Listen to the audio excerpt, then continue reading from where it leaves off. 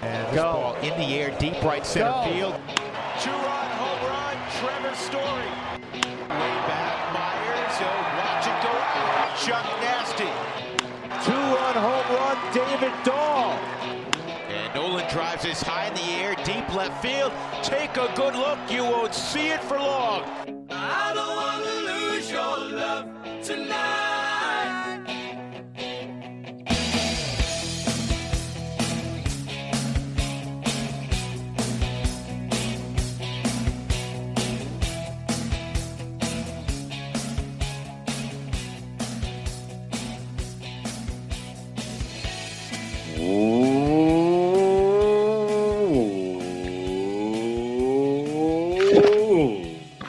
Welcome in. Had a couple shifts in that one to the DNVR Rockies podcast, brought to you by Strava Craft Coffee. Remember to use that promo code DNVR20 because you will save 20% off your entire purchase of that CBD-infused, deliciously rich, and potentially life-altering Strava Craft Coffee. I am your host, Drew Kreisman. I am the managing editor of DNVR Rockies.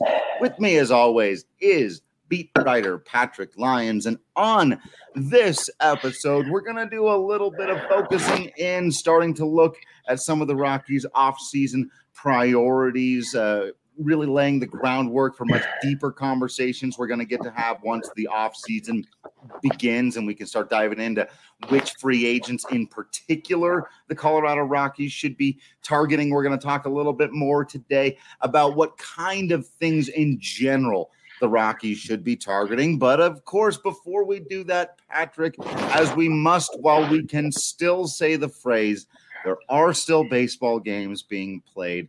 And so we've got to take them in. And thus far, 0 wins in the championship series for the bad guys. That's right. I said it. I left it where it was. I put it right out there. The Tampa Bay Rays able to come through and finish off the win they were working on while we were recording yesterday's podcast, have gone up 2-0 in their series.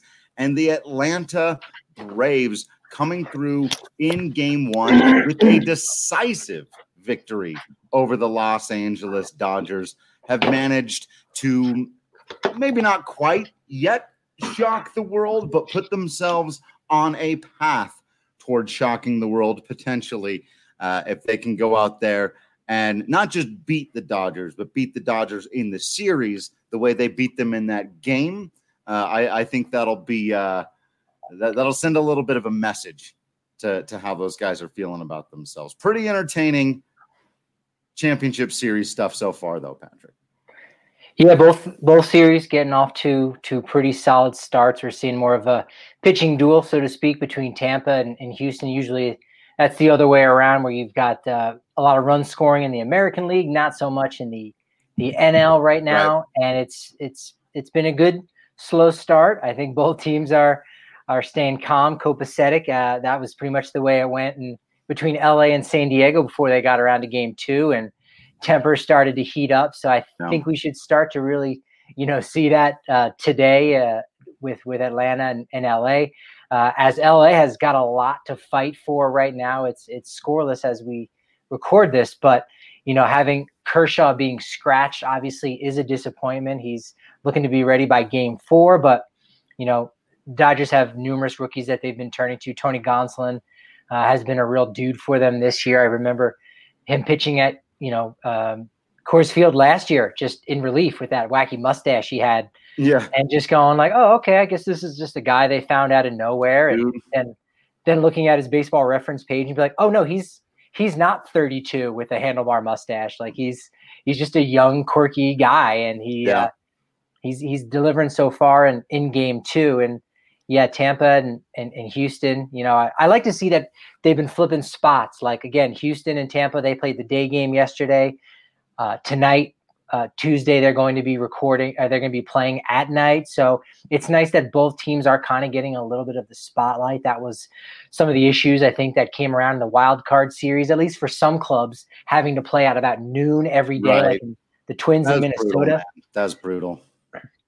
That's kind of strange, because you want, all these teams deserve to be there in one form or another. And certainly the home team deserves to have that home field advantage because they're one of the top 4 seeds in their respective division. So, they certainly deserve to be highlighted. So it's kind of hard to do that when people are still at work. So it's nice that MLB has found a way to be able to spotlight, both series here with night games in the early going.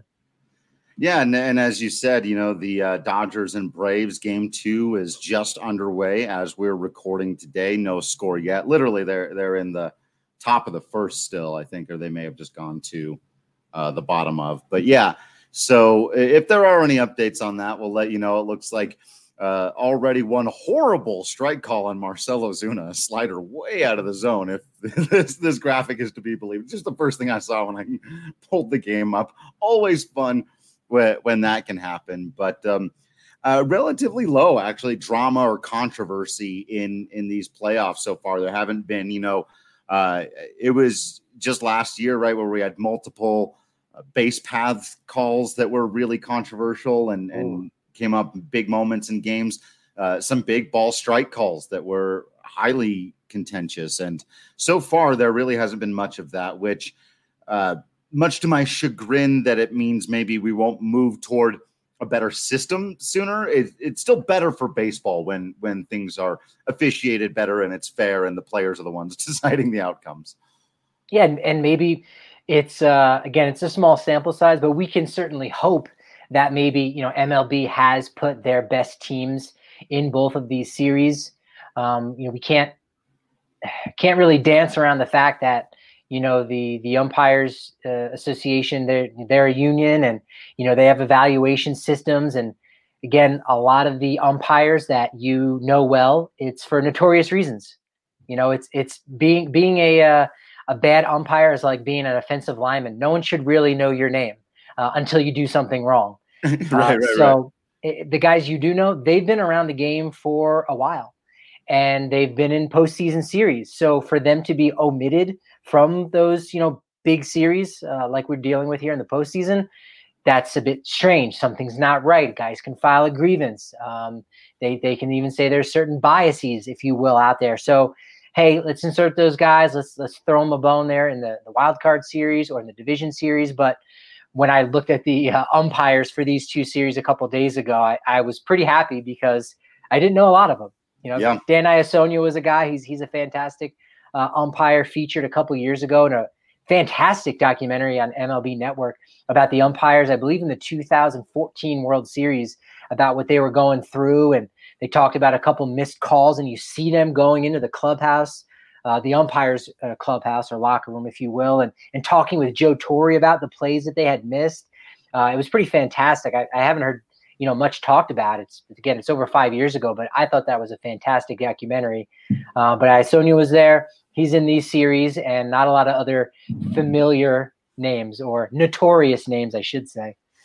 Yeah, which is also a shift from even last year. There were a lot of those guys who were there because of tenure. We talked with our friend of the podcast, Mark Williams, who came up with the UmpScore app and was measuring it and saw that some of the worst umpires in baseball were there umpiring some of the most important games. And that hasn't been the case this year. So like you said, maybe that's a really good sign of things to come, that, they're moving toward a more data-based analysis of who gets to umpire these important games, as opposed to who's been around the longest, whose names do we know? Because like you said, that's the exact opposite of what, when we go, well, Joe West has been around forever. Everybody knows Joe, put him out there. Like, no.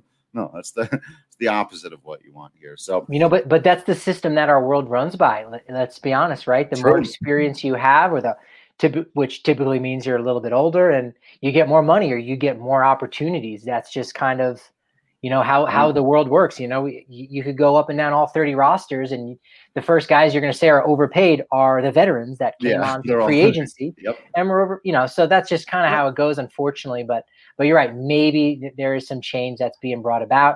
They figured how to work around the system to say, fine, you're going to have to deal with these guys in the regular season. It's good fodder, and in a way it is good fodder. It has us talking about it. But in the postseason, when it really matters, we want to make sure the best of the best are out there on the field. Yeah. So we will continue to keep our eyes on these series. It's going to be A lot of fun. Again, we talked yesterday. I really am hoping that we can see a Rays Braves World Series, and you never count your chickens before they hatch, as it were. But so far, so good in that category. Everybody hang on to where you're at. Would be nice if the Stros could just get straight up swept. Just be nice. It would just be nice, is all I'm saying. So. That would put a nice button on it in a lot of ways. But then you've got Tampa now having to sit out for a couple days, and they're going to get rusty, which, again, one thing at a time. You're right. That would be interesting. I definitely don't expect that. I do expect Houston to get at least one win, probably even two. Yeah. But I'm not giving them any more than that. Yeah. And like you said, I wouldn't wish that fate on anyone. I know what lies at the end of that tunnel. Those layoffs. All right, cool. Well, let's jump into our big topic of the day. Don't have my Breck Brew, my Strawberry Sky from yesterday. It was so good. You heard me talking about it. I ended up drinking the other ones that I had. Gonna have to head over then to my local liquor store. Usually I go to King Supers here that's right close by me. You can find it pretty much anywhere. You can get it down at the DNVR bar on tap if you're feeling like you want the real tasty stuff. But the best place to get it is, of course, at the Breckenridge Brewery itself, the farmhouse. Right on over there. You got to get the 303-803-1380 into your phone from noon to 8. Then you can go by, either pick up your food or you can sit down in their socially distanced, beautiful outdoor dining. Use promo code DNVR. You save $5 off the food and the beer, and you get to drink some of the best beer in the world. Whether you're going with that Avalanche Amber Ale, the Strawberry Sky, the Hot Peak IPA, or my new personal favorite, and it's not just because I'm biased, also because it's delicious, the Palisade Peach Wheat. It is extraordinary. And even if you're not much of a beer drinker, but don't mind an adult beverage every once in a while, maybe you're more of a wine person or a mixed drink person. I'm not really into beers. Try the Palisade Peach Wheat from Breckenridge Brewery and tell me it's not delicious. Just tell. I will take one testimony from one person who tells me that beer isn't delicious. And you know what? If I'm listening to you correctly, Drew, and I am a loyal listener of this podcast. In fact, every day I do listen to this podcast, at least half of it, the part where I'm talking.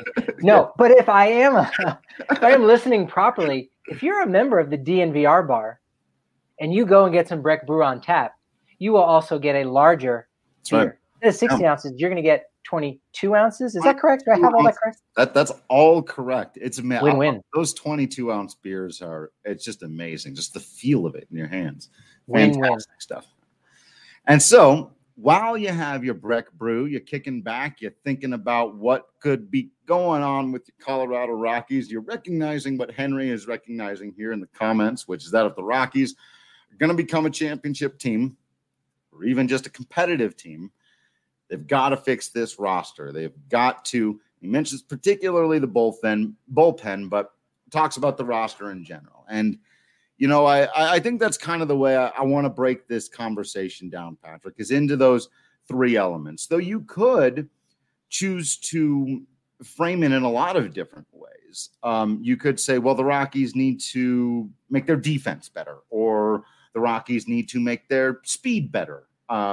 You could get really granular and say the Rockies need to just hit more home runs or strike out less. Like, all of those things could be true. And we can get into the weeds on each one of those a little bit more. But for a broad perspective, if we're looking at bringing players in from outside the organization, whether it's free agents or trades, you've got your starting rotation, you've got your bullpen, you've got your starting lineup, and you got your bench.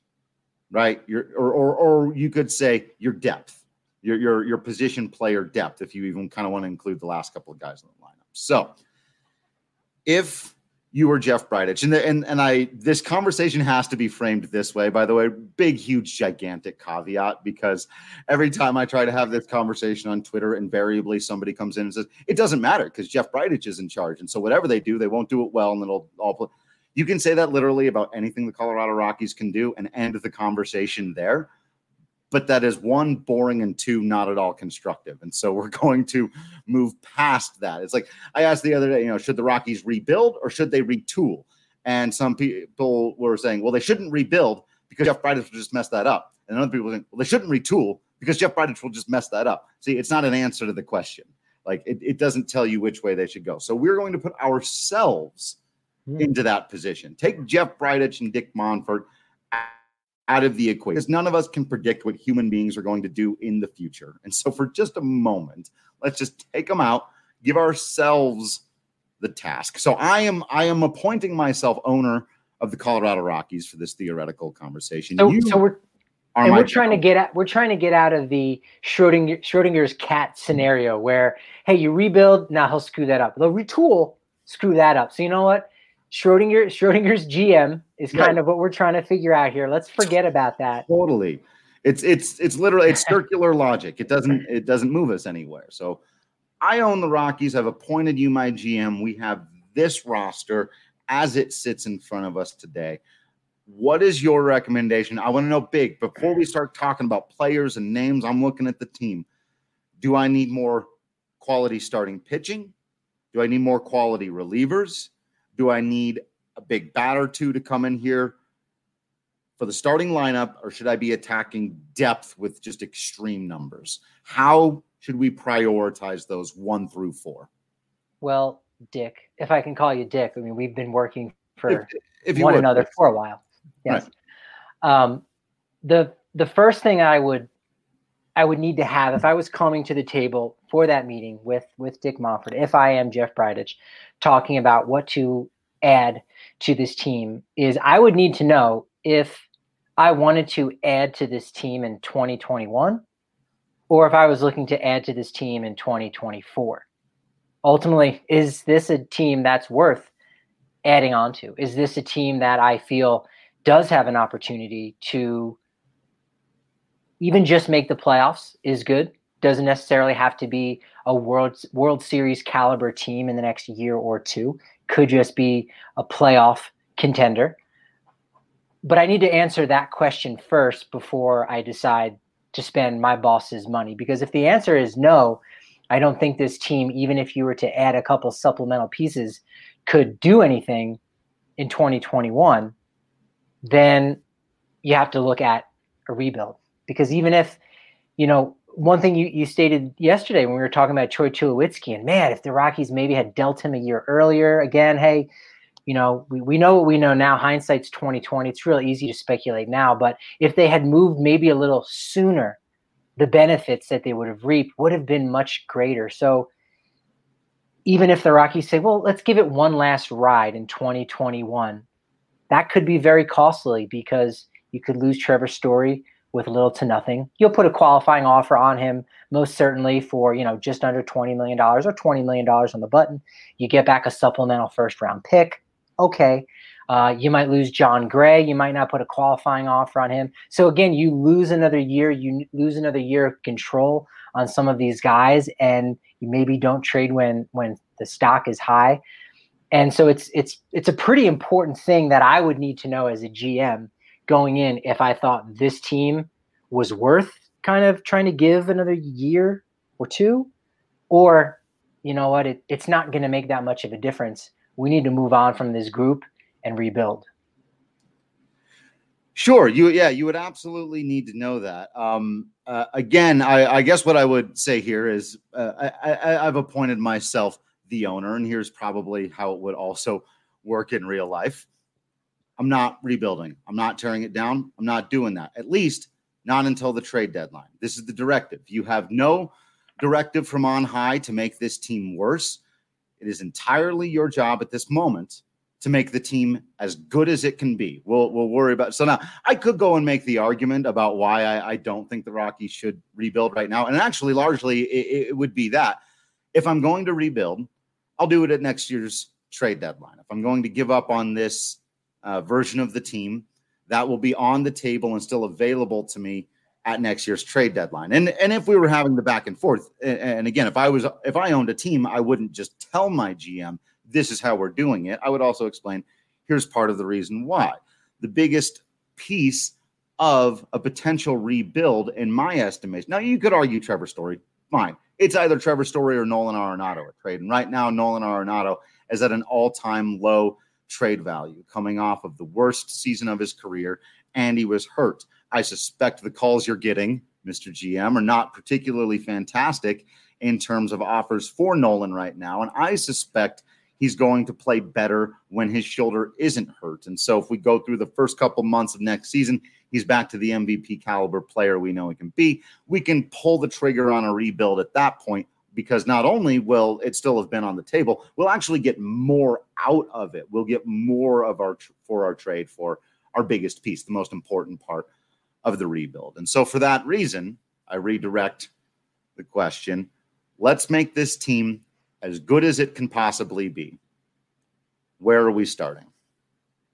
Well, boss, I knew you would say that. So that's why I come prepared. This booklet of notes is actually empty. I didn't write anything in it. I just knew that was going to be the case. So let's just throw that one out the window.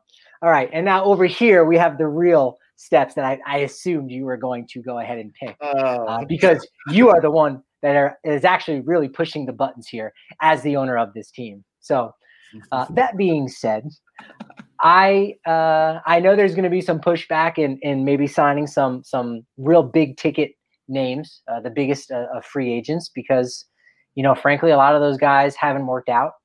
And, there could be some concerns about, payroll going forward for all 30 major league teams as, revenue streams in 2021, while they most certainly will be more than, what we saw, this year because of the pandemic. They are going to be a major disappointment as to what they were in 2019.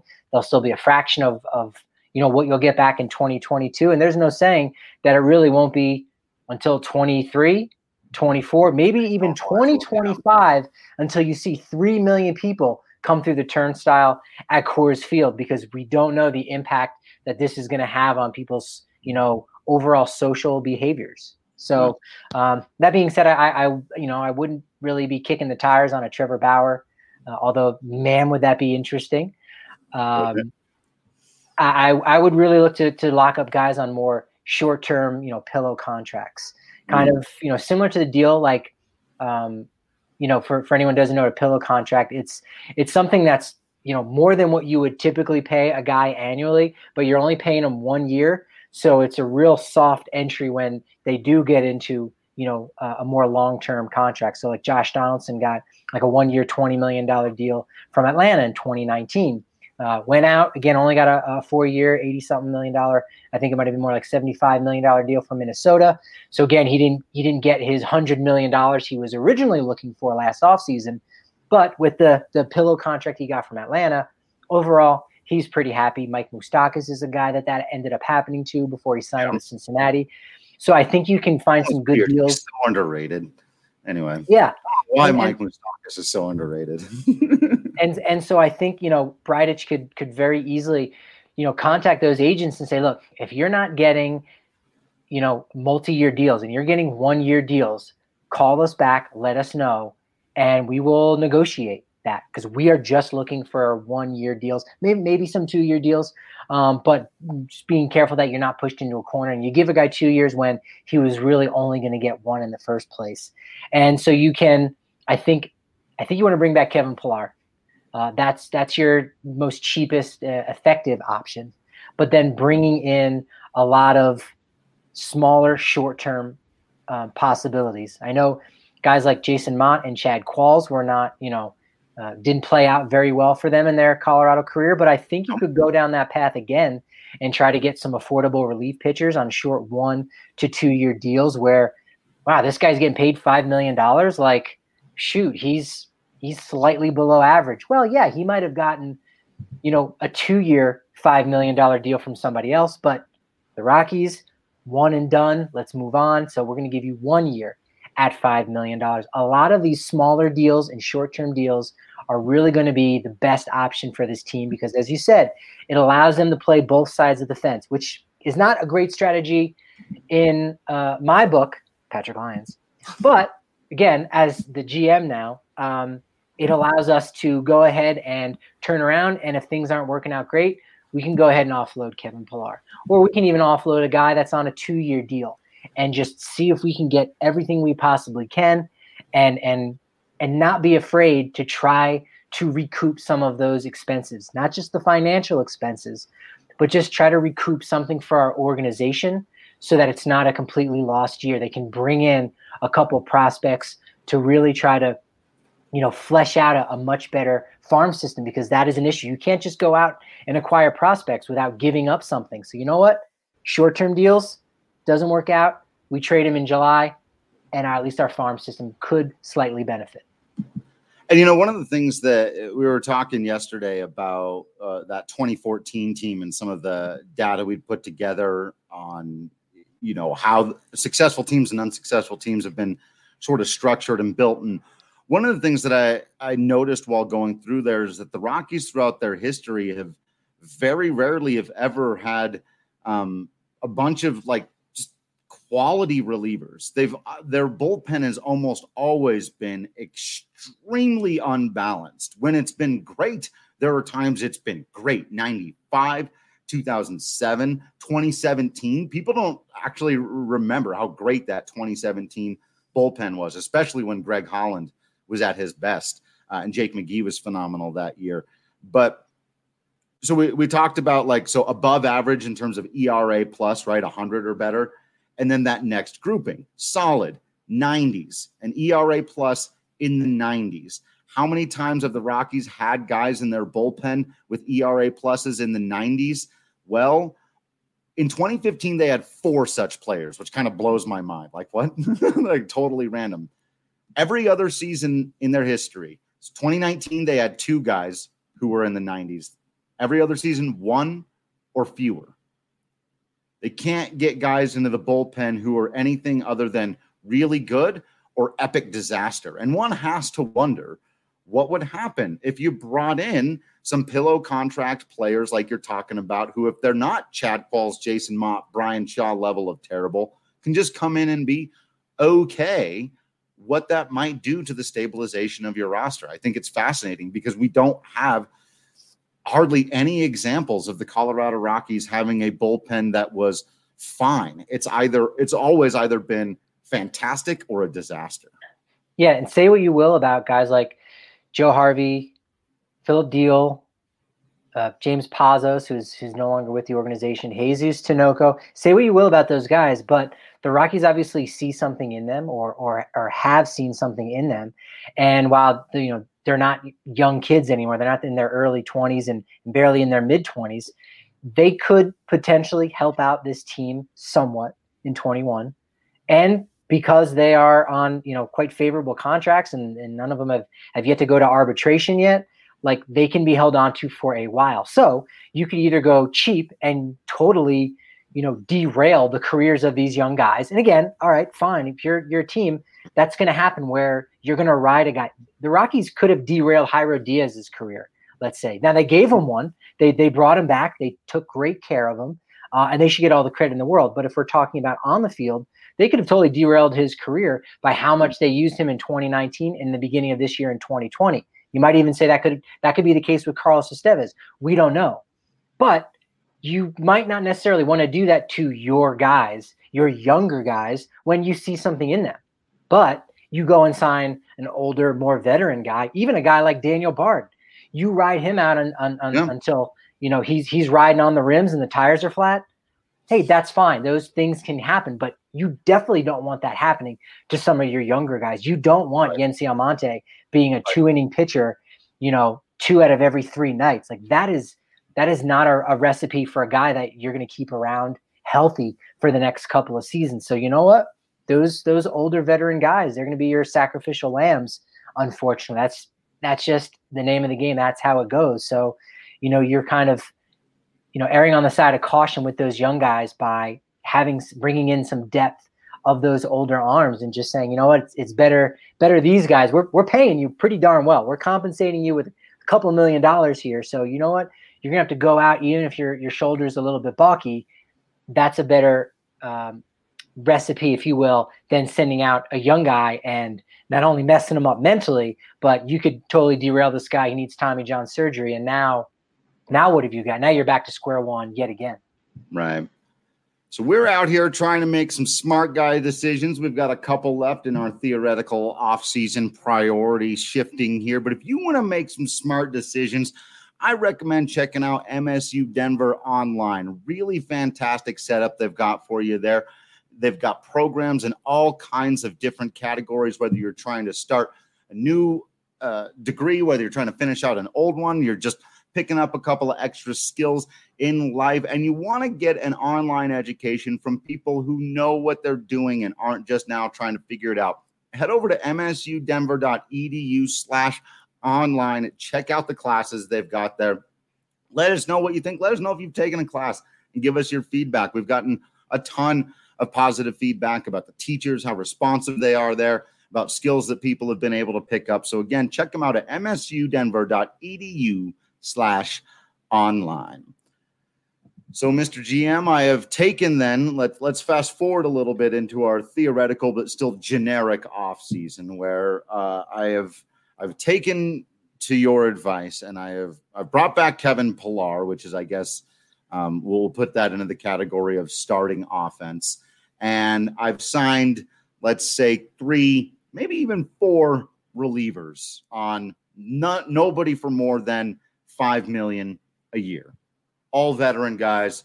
I've brought them in to the offseason. So, I mean, it does sound like we're saying here, and I think this is correct, that the number one positional priority, if you're going to try to make the club better, is the bullpen. I think it's where you've got to spend the vast majority of your focus, whether you believe in the big ticket item possibility, which is what they did last time with Brian Shaw and Jake McGee and eventually Wade Davis, or going the route that Patrick has suggested here, that I'm buying for the sake of this. Well, I also actually just agree that that's what they should do. But okay, so we've done that, right? We've acquired 3 or 4 relievers who've all been okay other places. And we've brought them in. We've got Kevin Pillar back on the team. Now I've only got room to add one more player. Should I think about trying to get a veteran type of dude for that starting rotation? Or are we looking at another bat that can either be depth in that lineup, bench guy, maybe move somebody else into more of a utility role? We've got one move left. We've addressed the bullpen. That was our number 1 priority. A bat, all we got was Kevin Pillar, but still that was our number 2 priority. Where are we putting these last 2? I think you go starting pitching. Now, you're going to get more pop. I think you can get a lot more bang for your buck, especially if we're talking about Coors Field, with, a guy who can maybe play some first base, corner outfielder, right-handed hitting type guy that you'll predominantly use at first base. But I just think it's needed a lot more on this team. And again, as a big Josh Fuentes fan, I don't think he's going to be. I don't know that we're going to see him be an all-star. So I'm not even saying, hey, because you have an all-star at first base, you don't need a first baseman. No, I just think the need is that great for the rotation, not because they don't have 3 guys that have been reliable in regards to innings and health, or 4 guys just in regards to their upside. It's because you have a black hole as your number 5 starter right now. Right. You don't have anybody. Right. Peter Lambert is waiting in the wings, and he's not going to be ready to provide substantial innings until 2022 as he still recovers from Tommy John surgery. Ryan Castellani showed he's good. He's a guy that can be, a positive contributor to this team given spot starts, and that's fine. Jeff Hoffman, the Rockies worked really well with him, and he's a bullpen guy going forward. That's that. You do have Ryan Rollison, again, waiting in the wings. You could see him at some point. But ultimately, you have nobody to step in that 5 starter role. Again, Chichi Gonzalez is a solid maybe. But you know what? that is you're right. That is exactly what he is, a solid maybe. But even when you take that, even when you take, all right, maybe you get a half a year out of Chichi. Maybe you can get a month in September out of Ryan Rollison. And Ryan Castellani, you're going to need for 2 more months. And that's not going to be terribly pretty. That's really bad. And again, what's going on with the bullpen at that point? Because again, Marquez, Senzatella, Freeland, and Gray, they're not going to be able to go 6 innings every single start. They might not even be able to make every single start. So you need Castellani and Rolison to be there as a just in case. And there's some other guys, I'm sure. Ashton Godot can make some spot starts. Antonio Santos, Jose Mojica. But ultimately, you need a guy that can go out and at least grind away innings. And it's crazy to say, but they almost need a Kyle Kendrick. Like, that's it. Nothing more. I mean, you certainly would want something more. Miles type, more like a. They should really give me a few. No, but you're 100% right. A 98 ERA plus. Yeah, that's it, and that's a guy that is going to be fine. Wade Miley, if you're looking to add another left-hander into your rotation, just a guy. Again, it's not going to break the bank.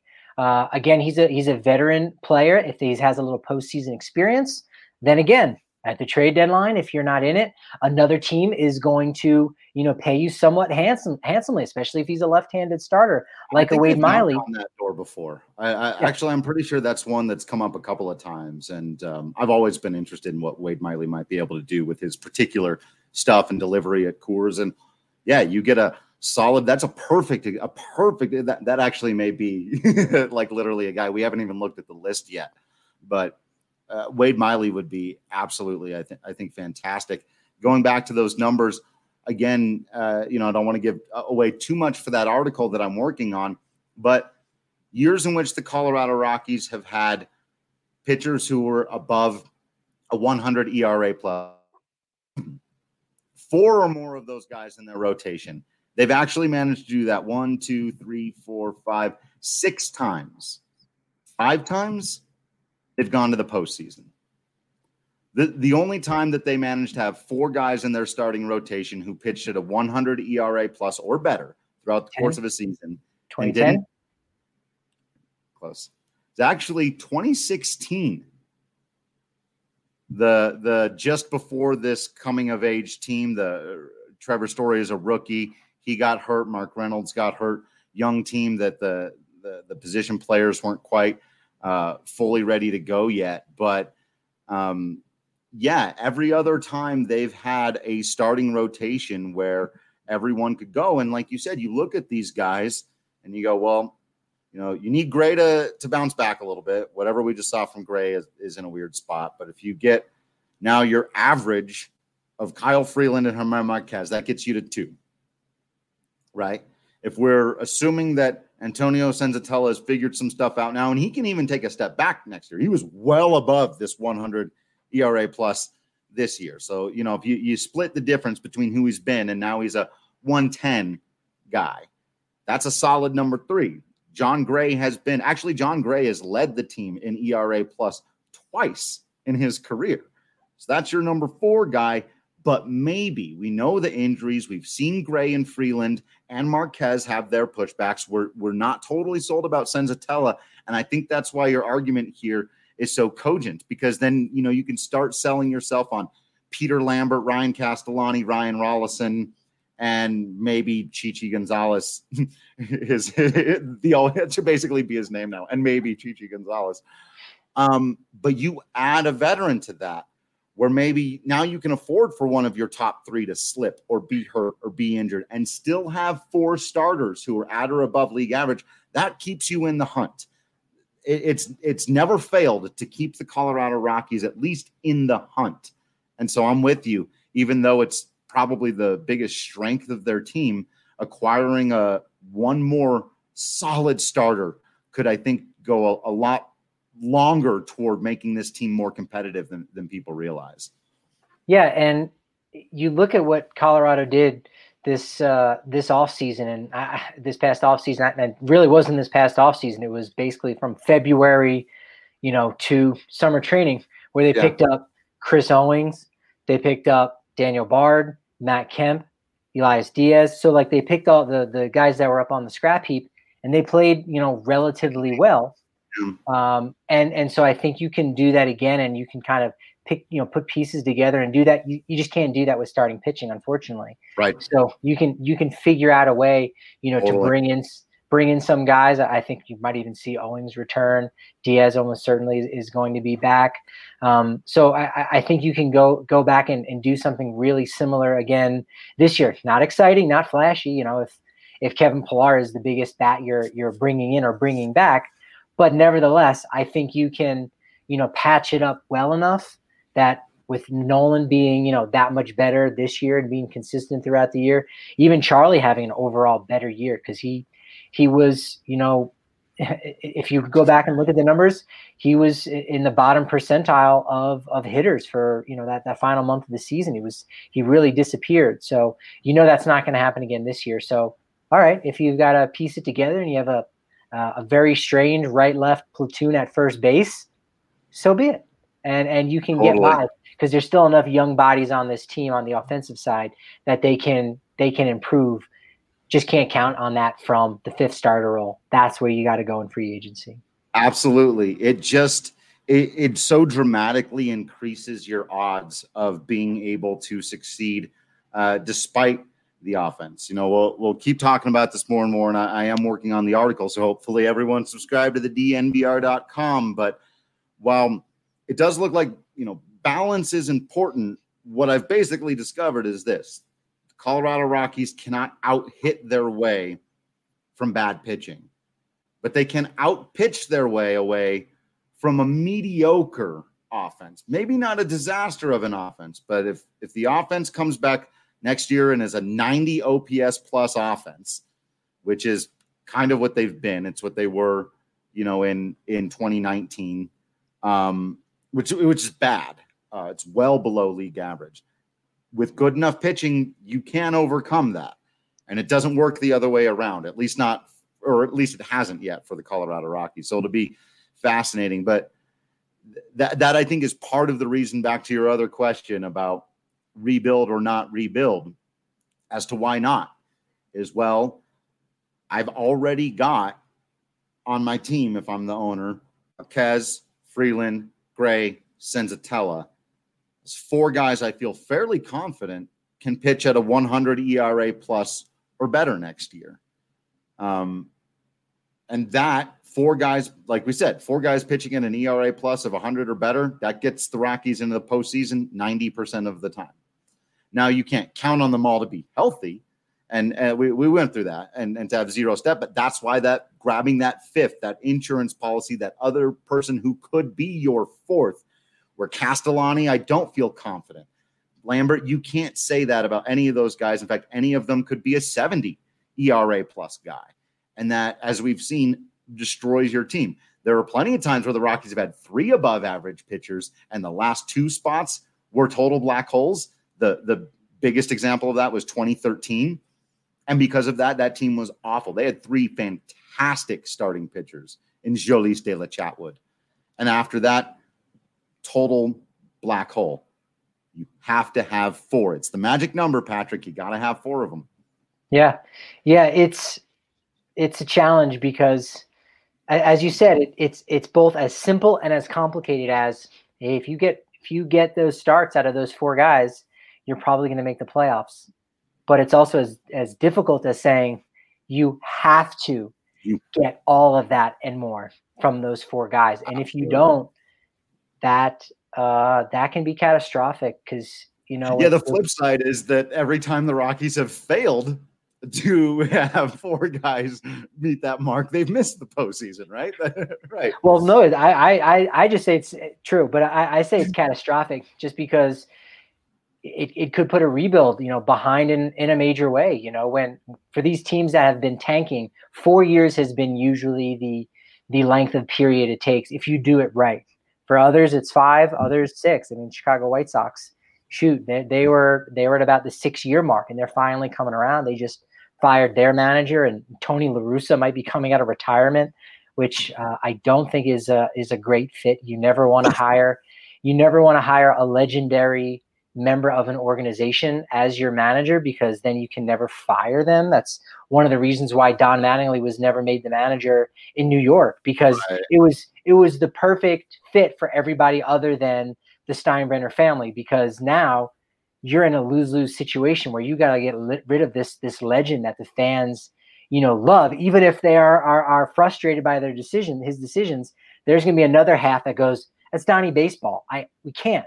So, if you miss, in 2021, who knows when you're able to get back, and you only have one opportunity to trade Trevor Story at the top of his value, let's say this offseason, or Nolan or John Gray or any of the other pieces that you might, get some really solid offers on. So again, it's hard to know until they're past the fact, but you have to be decisive. Jeff Bridich does need to know if this is a team that can still win with its core and or I should say the young guys, the next tier guys, you really need, because even if it doesn't work out in 2021, again, we don't know about Story and Gray, but even if they do come back, you have to have David Dahl be a perennial all-star. You almost have to have Ryan McMahon step up and become that all-star. Tapia needs to continue to contribute the way he's done. Same thing with those starting pitchers, because unfortunately the farm system is a little depleted right now. And so if you've got a plan and Jeff Bridich knows what he needs to do one way or the other, okay, you get a shot to do it. We'll just have to wait and see. Yeah. And we will get into the debate about whether or not the Colorado Rockies should do a nuclear rebuild and tear everything down and tank, and we'll have that conversation. But just tank. Understand all of it's this. It's got to be tank. Yeah, I like that you said nuclear rebuild, because I think a lot of people, when they think rebuild, it's just like, all right, this team's not going to do it. Let's trade a couple guys. Let's bring in a couple guys. Like that's typically how teams in the past have operated. And then this kind of Pandora's box opened up a decade ago, and teams go, wait. Why just get rid of a handful of guys? Let's really suck it up. Let's lose 100 games. And that's the best way to go about it. It's also the most painful way, but that's the best way. So I like that you said strongly disagree, but again, we'll get into the debate about whether or not nuclear rebuild. I like that as defining the difference. Oh, it is. And it's very important. But here's what I'm going to tell you right now.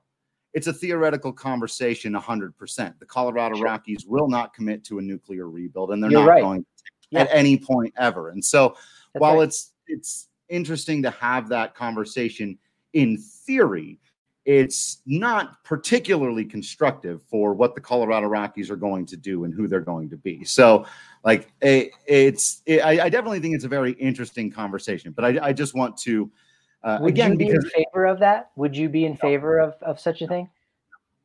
Okay. But again, it's a much longer conversation. Wait, are you Dick Monfort?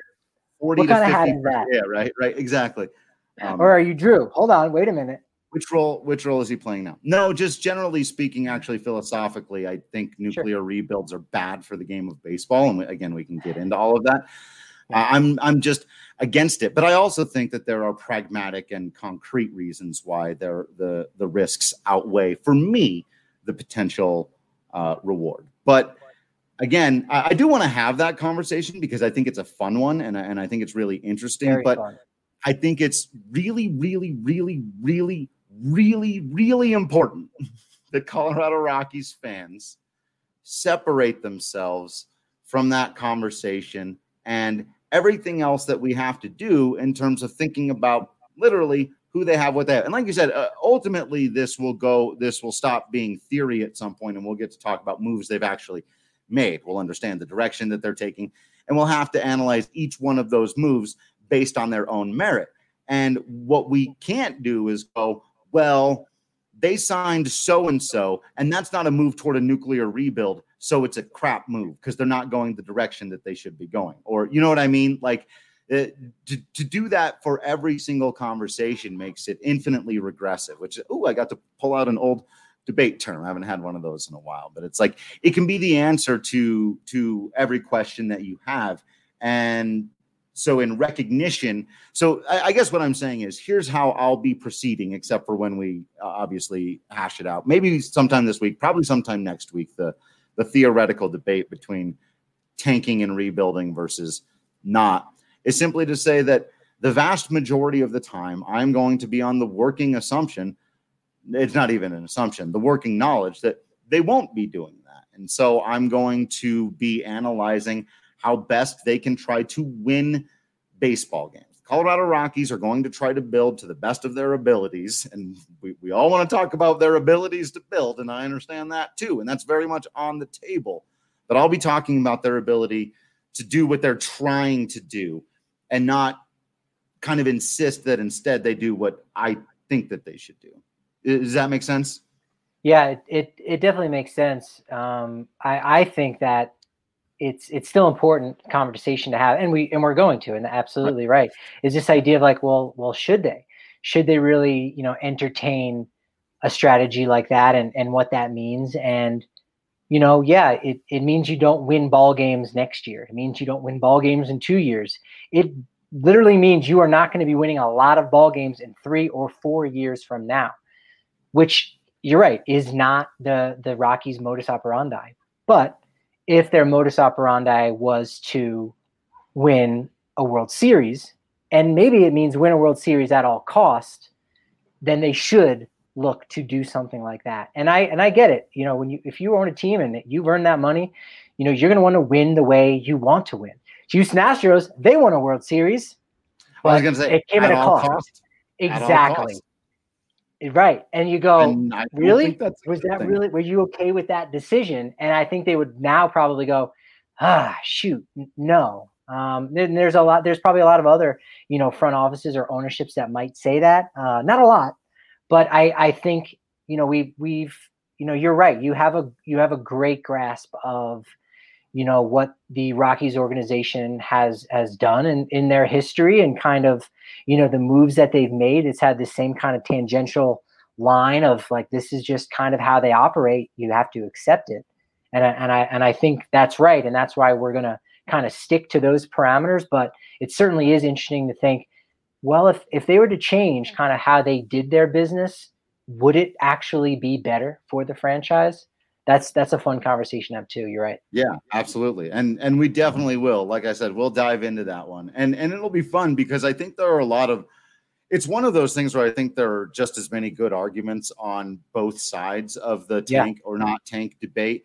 And in other sports, and I think in the NBA, it's almost like if you don't tank it, the statement that you've said several times on this podcast, which is if you're not good at winning, you should be good at losing. It's 1,000% more true in the NBA than it is anywhere else because of the difference one player can make and because of the way their draft is set up and all of the process. Trust the process. Trust that process, baby.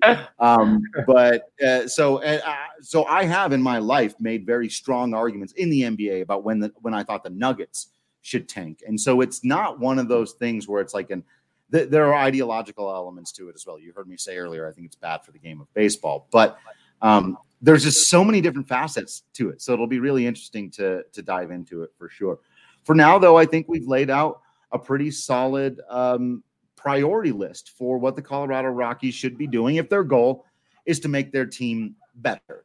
And I think it'll be pretty close to the way they operate. They're going to tackle that bullpen. They're probably going to try to bring in a bat. I wouldn't be at all surprised if Patrick has nailed that and it's Kevin Pillar, and that's really the only starting bat that they bring in, and people are not happy with it. And we basically have to, evaluate whether or not they've made themselves better in the offseason on the pitching that they bring in and whether or not they can get that fifth rotation. I think they'll look at that too, that veteran thing of, and reading a couple of things. Our friend Thomas Harding floated the name Marcell Ozuna, which I don't understand that, but suggests to me they maybe are ready to spend some money. Like when Thomas Harding floats names, you perk your eyes up a little bit because he often knows things. And so you go, he didn't get that from nowhere. I don't think that's a great fit. And we'll get into, again, we'll do specific free agents in a while, but people will be way more excited about that than Kevin Pillar. And it'd be a big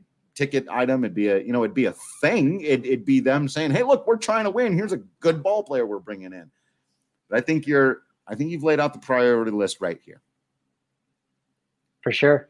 Yeah, it's going to be exciting to look at all these things and more. It's going to be another long off season, but hopefully it ends when it's supposed to. And once we get spring training back, oh, totally.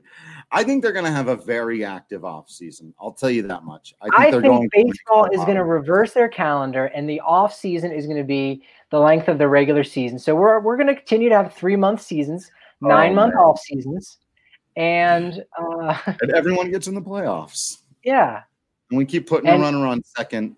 Can we stop that? Can we stop viewership that? continues to go down, and less people play baseball. Yeah, it's going to be great. It's dystopian future. It's going to be awesome. Well, we'll keep you up to date on all of that. If you follow us here, subscribe to the DNVR.com. Make sure you're following us on social media at Drew Creasman, at Patrick D. Lyons, at DNVR_Rockies. If you're subscribed to the DNVR.com, by the way, as we said earlier, you get discounts on all kinds of stuff, hats, shirts, masks. You get a bigger bar. Come on down. Nope, I did it again. A bigger bar when you come on down to the DNVR beer. And you get our bars are bigger because we're socially distanced. So the bar is bigger.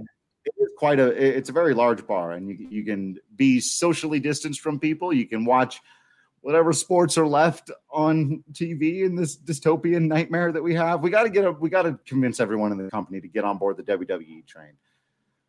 Wrestling is the only way we're going to get through this winter, dude. Or AEW. I have got to get out of that habit because I am an AEW man now. I've flipped, and it happened way faster than I thought I would. I've been a defender of the E, as the kids call it, for many, many years. And well, you know what, though, Drew? And again, I got to take you to task. You are biased, as you are very friendly and familiar with several employees of AEW. So I don't know if I can actually trust your opinion. Maybe WWE is just as good, if not better, than AEW. But I think and again, that shows what kind of guy you are. You always do want to support your friends. Just want to, I kind of forgot about that part of it. But yeah, you're right. Most of them on the dark. Let's go, those guys. Only one of the people that came out here locally that we kind of met and was super. Well, two of them, I guess. Tessa Blanchard's out there in limbo, I guess, right now, and Ricochet was probably the biggest name. But yeah, then there's like half the AEW roster that I'm like, oh, let's go. But it's a lot of fun. Anyway, stick with us for more wrestling chat in the future. Hey, we didn't get into anything till we were like the minute like 55. Oh yeah. That's a new record for us. So you're welcome or sorry, depending on if you're linked up on that. Which way you go for that. Thanks for continuing to be absolutely awesome out there, everybody. Join us again tomorrow for the DFA show. We're going to be talking about championship series of the past. Of course, that means going into the Wayback Machine, talking about the Rockies in 2007 and their sweep against the Arizona Diamondbacks. But we're also going to be sharing with you some of our favorite memories or just favorite championship series from years past. There have been a lot of fun, weird, and interesting ones since we're in the championship series now. We'll be doing all that. If you want to join us for that and do a little trivia with us, let us know. Hit us up on the social media or in our Discord chat. Make sure that you're in our Discord chat, by the way. I oftentimes forget to throw that out there, but hit us up with your questions in there as well. Continue to be absolutely awesome out there. We will continue to be absolutely Patrick Lyons and Drew Creasman. And until next time, we will see you at the ballpark.